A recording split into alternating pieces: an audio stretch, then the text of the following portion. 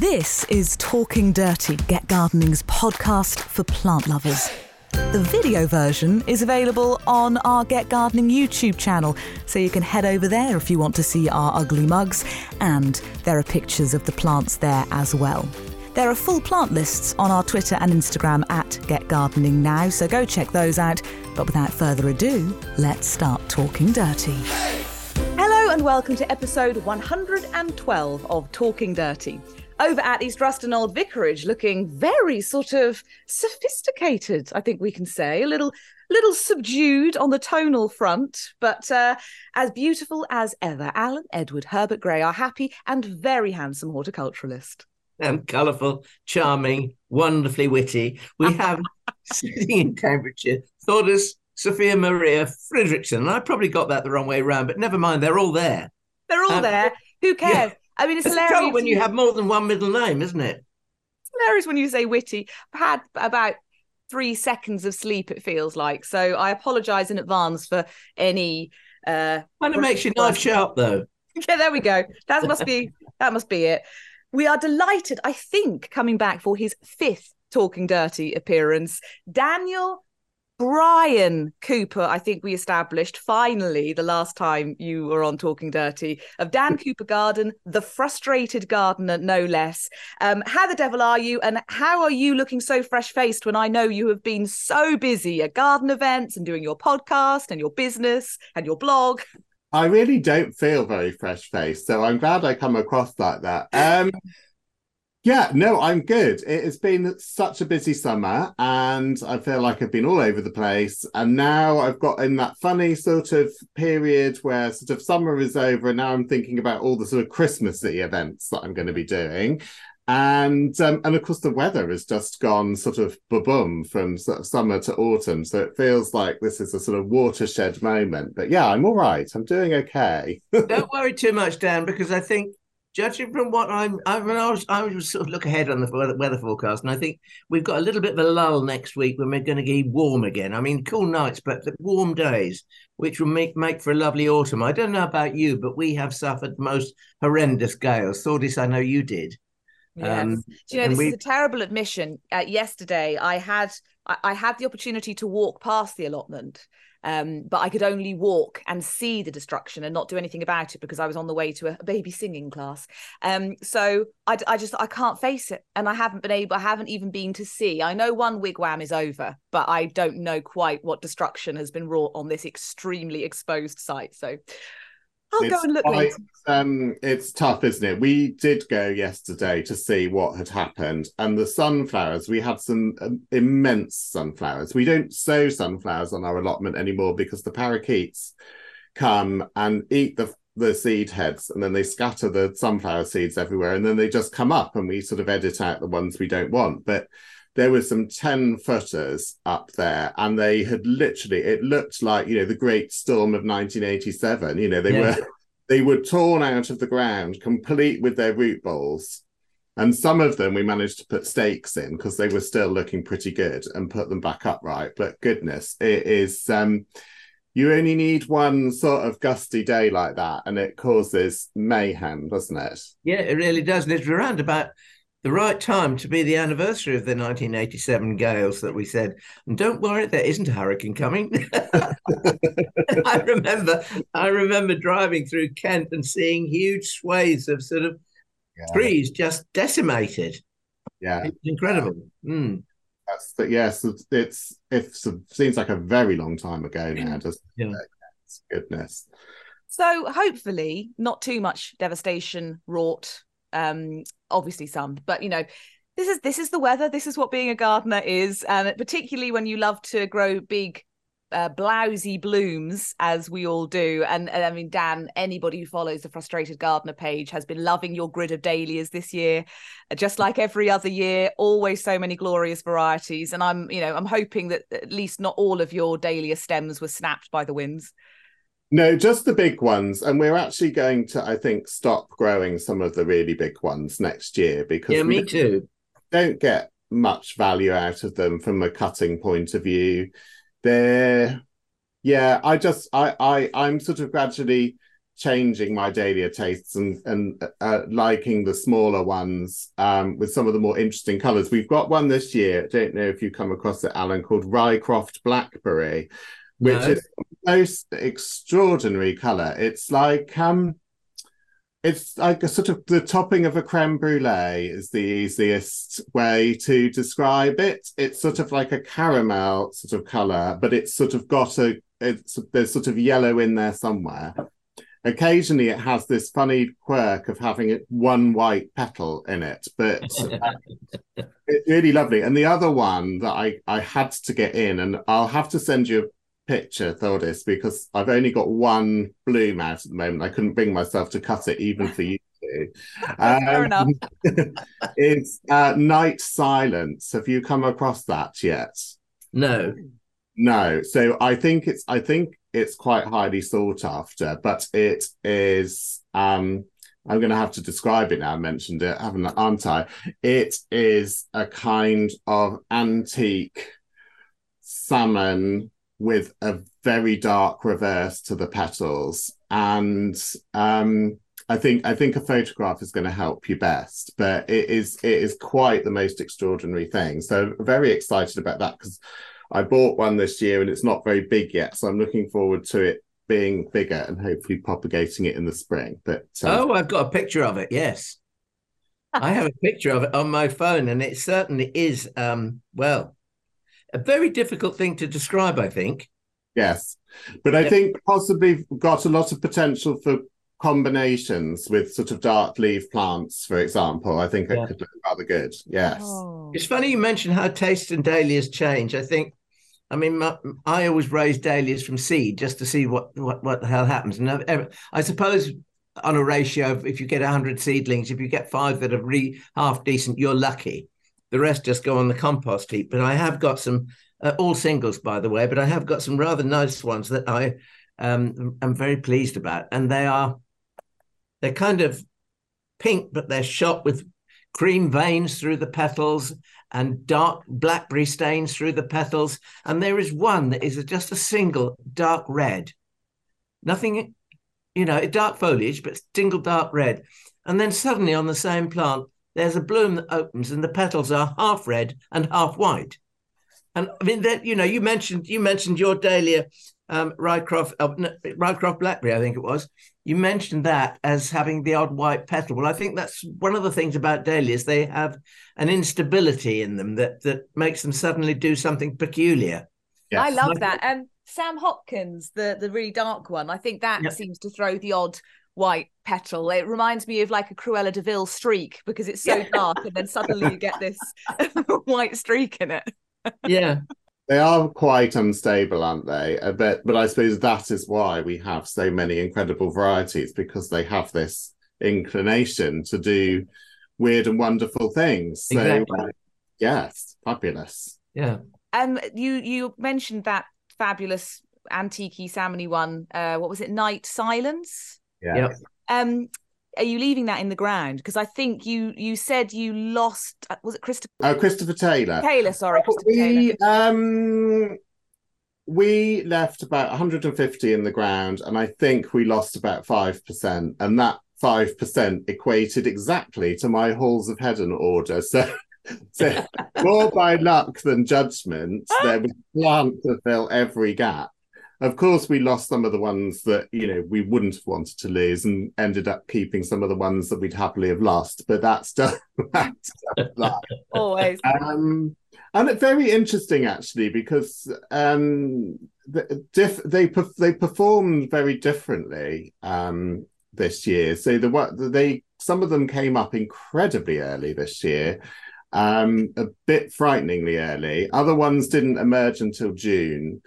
But the quality of the blooms was pretty good, actually, this year. I thought that perhaps them being sort of established tubers and not having been divided up, the blooms might be smaller, but that didn't really come to pass. So we've been pretty happy with leaving them in the ground. Yeah, I think I was pretty happy with mine, actually. They came back largely. I mean, I wasn't aware that we lost anything. I'm sure we probably did, but I wasn't aware of it.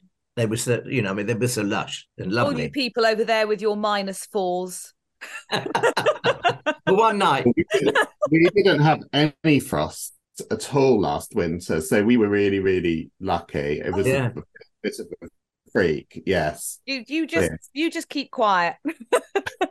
I mean, one of the things that made me laugh was the fact that I've got lots of hedychiums or gingers in the garden, and you know, there's a certain band of people, they'll know who they are, that visit the garden on a regular basis, and they come along and they love to tell you what's wrong, and that's the way they get their enjoyment. I don't mind that because it makes me smile, but you know, they were poking the rhizomes of my hedychiums or gingers in the spring, and they were all squidgy. You lost all your gingers. Well, I just sat tight and said nothing, and hopefully I thought they will regenerate from underneath, and they have. And so eat your words, you horrible people.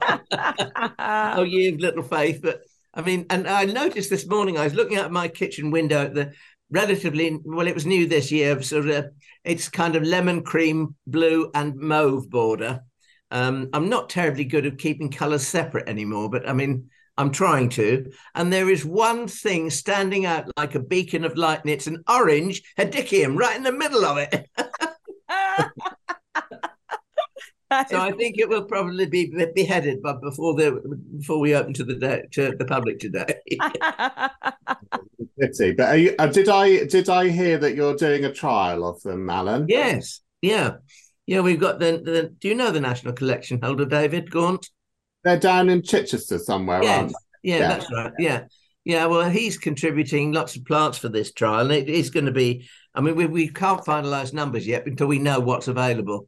But probably between 18 and 90, maybe a little bit more than that, plants. And there'll be tender varieties and hardy varieties. And we will be trialling them. We're going to have 2 plants of each, I think, at the moment. It would be nice if there was 3, but you know, it's about finance really, and you've got to work towards what you can get. And then we are going to have to prepare the ground and get it ready and everything else. So everybody sort of puts something into it, if you see what I mean. Yes. And I did suggest that because gingers, when they're growing, they'd like to be almost drowned with water. And I did suggest that we might put leaky pipe on them, and everybody on the committee should have thought this is a good idea because, you know, our water table is 19 feet below the surface and we are a light sandy loam.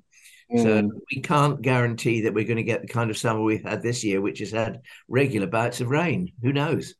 I find, because I've got must have about 20 different ones here. I find that they dislike being in really bright sunlight in combination with being dry, but they can be fairly dry and in shade. Yeah. So that's probably something to think about. Yeah, but mine will be in reasonably bright sunshine, Dan. Yeah, so they might. So they will need the extra irrigation. Yeah. Mm. And obviously you do a lot of your gardening apart from at the allotment in containers with your garden at home. So although we've had lots of rain, I assume you've still had a huge watering schedule because, as we all know, plants in containers don't necessarily benefit from the rain that falls from the water that falls from the sky. No, I even went out this morning and we had a deluge last night, and there was a salvia in a pot that was looking very sorry for itself because the water just hadn't got in there. So you do have to keep an eye. But, you know, I think as autumn approaches, there's more humidity, the days are shorter, so the plants aren't quite as stressed. And also you get dew and things like that, so that the pressure does come off a little bit at this time. I think when you get a sort of a misty or a slightly foggy night, that's a great reviver for plants because, you know, they get they get wet leaves without being bashed about. And, you know, they do absorb moisture through their leaves. So it's a great reviver. Yeah, I think so. They all look fresh as a daisy after a good dew, yes. Now, I know off camera you have various things for show and tell. So what would you like to start with? Well, I thought that so my garden is getting increasingly shady, and I'm sort of slowly giving up on trying to grow some of the things that need a lot of sunshine. And also, you know, small gardens, there's nowhere to hide, and you can't really tolerate plants that don't, you know, give you a decent season of interest because, you know, have a few, but you know, the plants have to work quite hard in a small space. So I'm increasingly looking for like really interesting foliage plants. So I've done my usual. I'll probably be dripping water all over myself, and I've been out in a very soggy garden to bring lots of lovely things in to show you. So one thing that I have grown in abundance this year, and I've sort of almost used it as a bedding plant, and it doesn't cut well, so you'll have to excuse the droopy nature of this particular sample, but Persicaria painter's palette. Now, this seeds into the pots in my garden and comes up in all the other pots. And I have found that the ones that grew fresh from a seedling early this year are incredibly vigorous and much more colourful than the ones that have been established for a little bit. And I've got some pots of phormiums that are a sort of coppery colour, like the colour in the leaf here. And I've planted that around them. And I really like that combination of sort of copper and then quite vibrant sort of greens and creams. But it's a bit of a favourite. You can just see there that it's about to produce a flower, which will be very insignificant, sort of thread-like red thing. But if you leave them on, they will seed. Well, one of the good things about Persicaria is that if you don't want to leave them to flower, and Dan has just said if you leave them to flower, they will sell seed, which could be a bonus. It might not be a bonus, but it could be. But if they're getting slightly tired with these lovely foliage markings, whichever kind you have, if you hack them back, give them a little bit of water and some liquid feed, within 3 weeks, they're back again. So you refresh your plant, and you can do that twice during the summer. So they're very, very forgiving plants. Yeah. I think they're great. I mean, yes, tough and easy to grow, and there are lots of different varieties. So they're almost as interesting as coleus. You've got lots of different leaf shapes. So now I did go out and cut a bit of this. So the Boehmerias, is that correct pronunciation, Alan? Do you think? Yeah, I think it is. So these are nettle relatives. They look very much like it, don't they? You can tell by the leaves. And this is just the top part of a Boehmeria. So the bottom leaves are absolutely enormous. And at this time of year, it produces these interesting sort of green tassels. And this is sieboldiana, so it sort of towers above my head at the moment. It's nearly 8 foot tall, and that's growing in a pot. So imagine what that'd be like in the ground. But there are many, many, many of these creeping out onto the market because people are going and collecting them in the wild. And it is clearly one of those plants that sort of, again, like Dahlia, is quite variable. So I've got one called rotundifolia, which it's got almost completely round leaves that are a much softer green than this and slightly hairy on the leaf surface.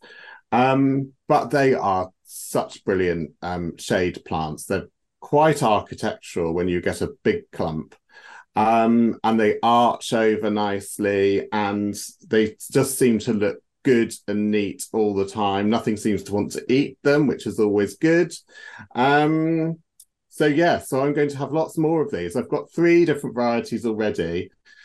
But the people like Edulis and those sort of nurseries seem to be really getting into them. I love the idea of one of those, or a clump of them growing at East Ruston, and overhearing someone saying, "Oh, look, he's got an enormous nettle. Even the nettles here are huge." They probably would as well, wouldn't they? A very choice nettle. Do you have any yet, Alan? But yeah, I do actually. Nowhere near as big as Dan's, I have to say, but in a lovely shady area just near my laundry room, which you will know. We did an experiment there this year. We actually planted some cannas in there, and it's in permanent shade. There's no sun getting in there at all. And we planted the Canna iridiflora, very tall pink one.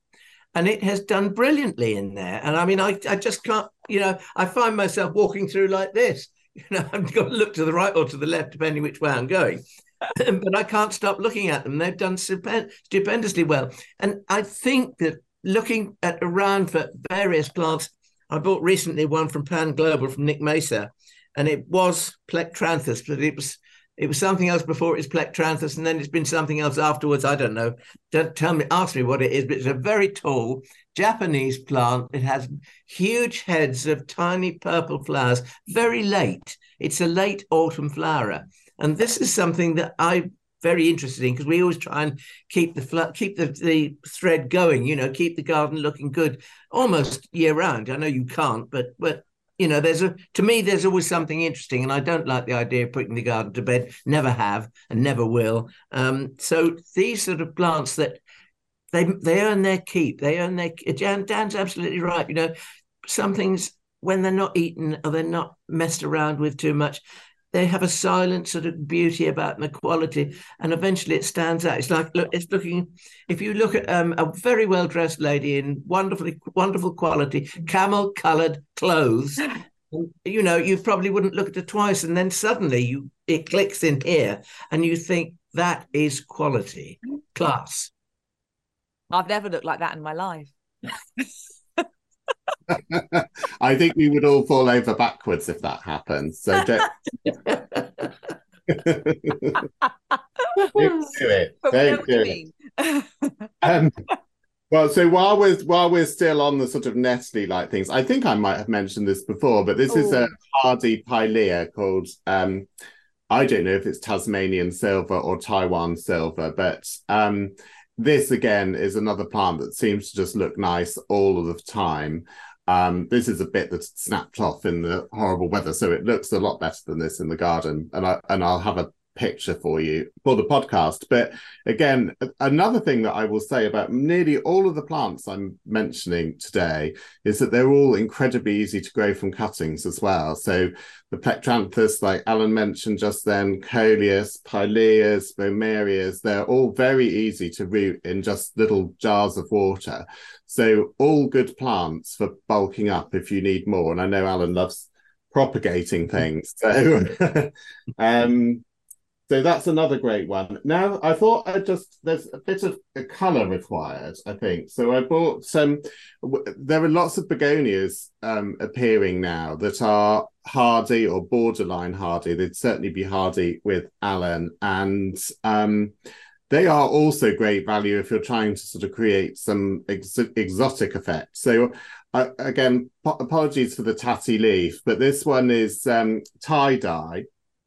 I think it's palmata Tye Dye. Now this is hardy here, even in a pot outside. And of course it has those big sort of almost like Rex begonia leaves with that nice sort of I don't know what you would call it. It's almost silvery. It's sort of definitely glistens in the sun. But these, if you have a spot that is sort of, this never gets any sun where this is, so sort of permanently shady, not bone dry, but they're fairly tolerant. And back to the leaf as well. Yes. Oh yes, the back is just as nice. I should have done that, shouldn't I, before? And if that's not showy enough for you, I mean, one I've had for absolutely years, and it's much more showy offy, is Benitochiba, which again has that amazing metallic sort of surface to the leaf. And I mean, it's a very strong colour. This isn't one of the newest leaves, so it's not quite as sort of pink as the new ones are. But again, I've had that growing in a pot outside for years now, and it's as hardy as anything, and you can divide it or take cuttings from it and have more. So now, we have established last winter you didn't have any frost. So how cold does your garden get, Dan? Oh, well, this one survived the beast from the east twice. So yes, so it's okay. I mean, whether you would really want to take that risk is another thing. You could easily just bring it into a greenhouse or something and just keep it over winter. And it makes a very nice house plant as well. I have got one indoors too. But yes, I mean, it will survive, but you might not want to risk it as much as I do. But I think they're rather fab. They're wonderful. Such patterned leaves. And the thing is, like I mentioned, the underside, when they blow in the breeze, you look out your patio window on a breezy day and then you get all those purples flashing with the silvers, and it's lovely. I did have we haven't mentioned is begonia flowers, and most of them do actually flower. Even that lovely palmate luxurians, the fabulous fingered leaves like a parasol. That has sprays of teeny weeny white flowers, but they're big sprays. I can see some out of the window now. I've got it on my front doorstep, and they are quite stunning. They're almost like small hydrangeas. I came home from your garden earlier in September and went into my greenhouse and looked at my minuscule Begonia luxurians, and I was like, now come on, you've got a bit of growing to do, and showed it the photograph of the ones outside your front door and said, this is what you're going to be when you grow up. So did it just feel wholly inadequate after it had been shown a photo of Alan's Begonia luxurians? I mean, it is quite hard to come back from a visit to Alan's garden, because you think, you start to think, oh yeah, I'm doing all right actually, and then you you walk around and think, okay, I've got some way to go yet.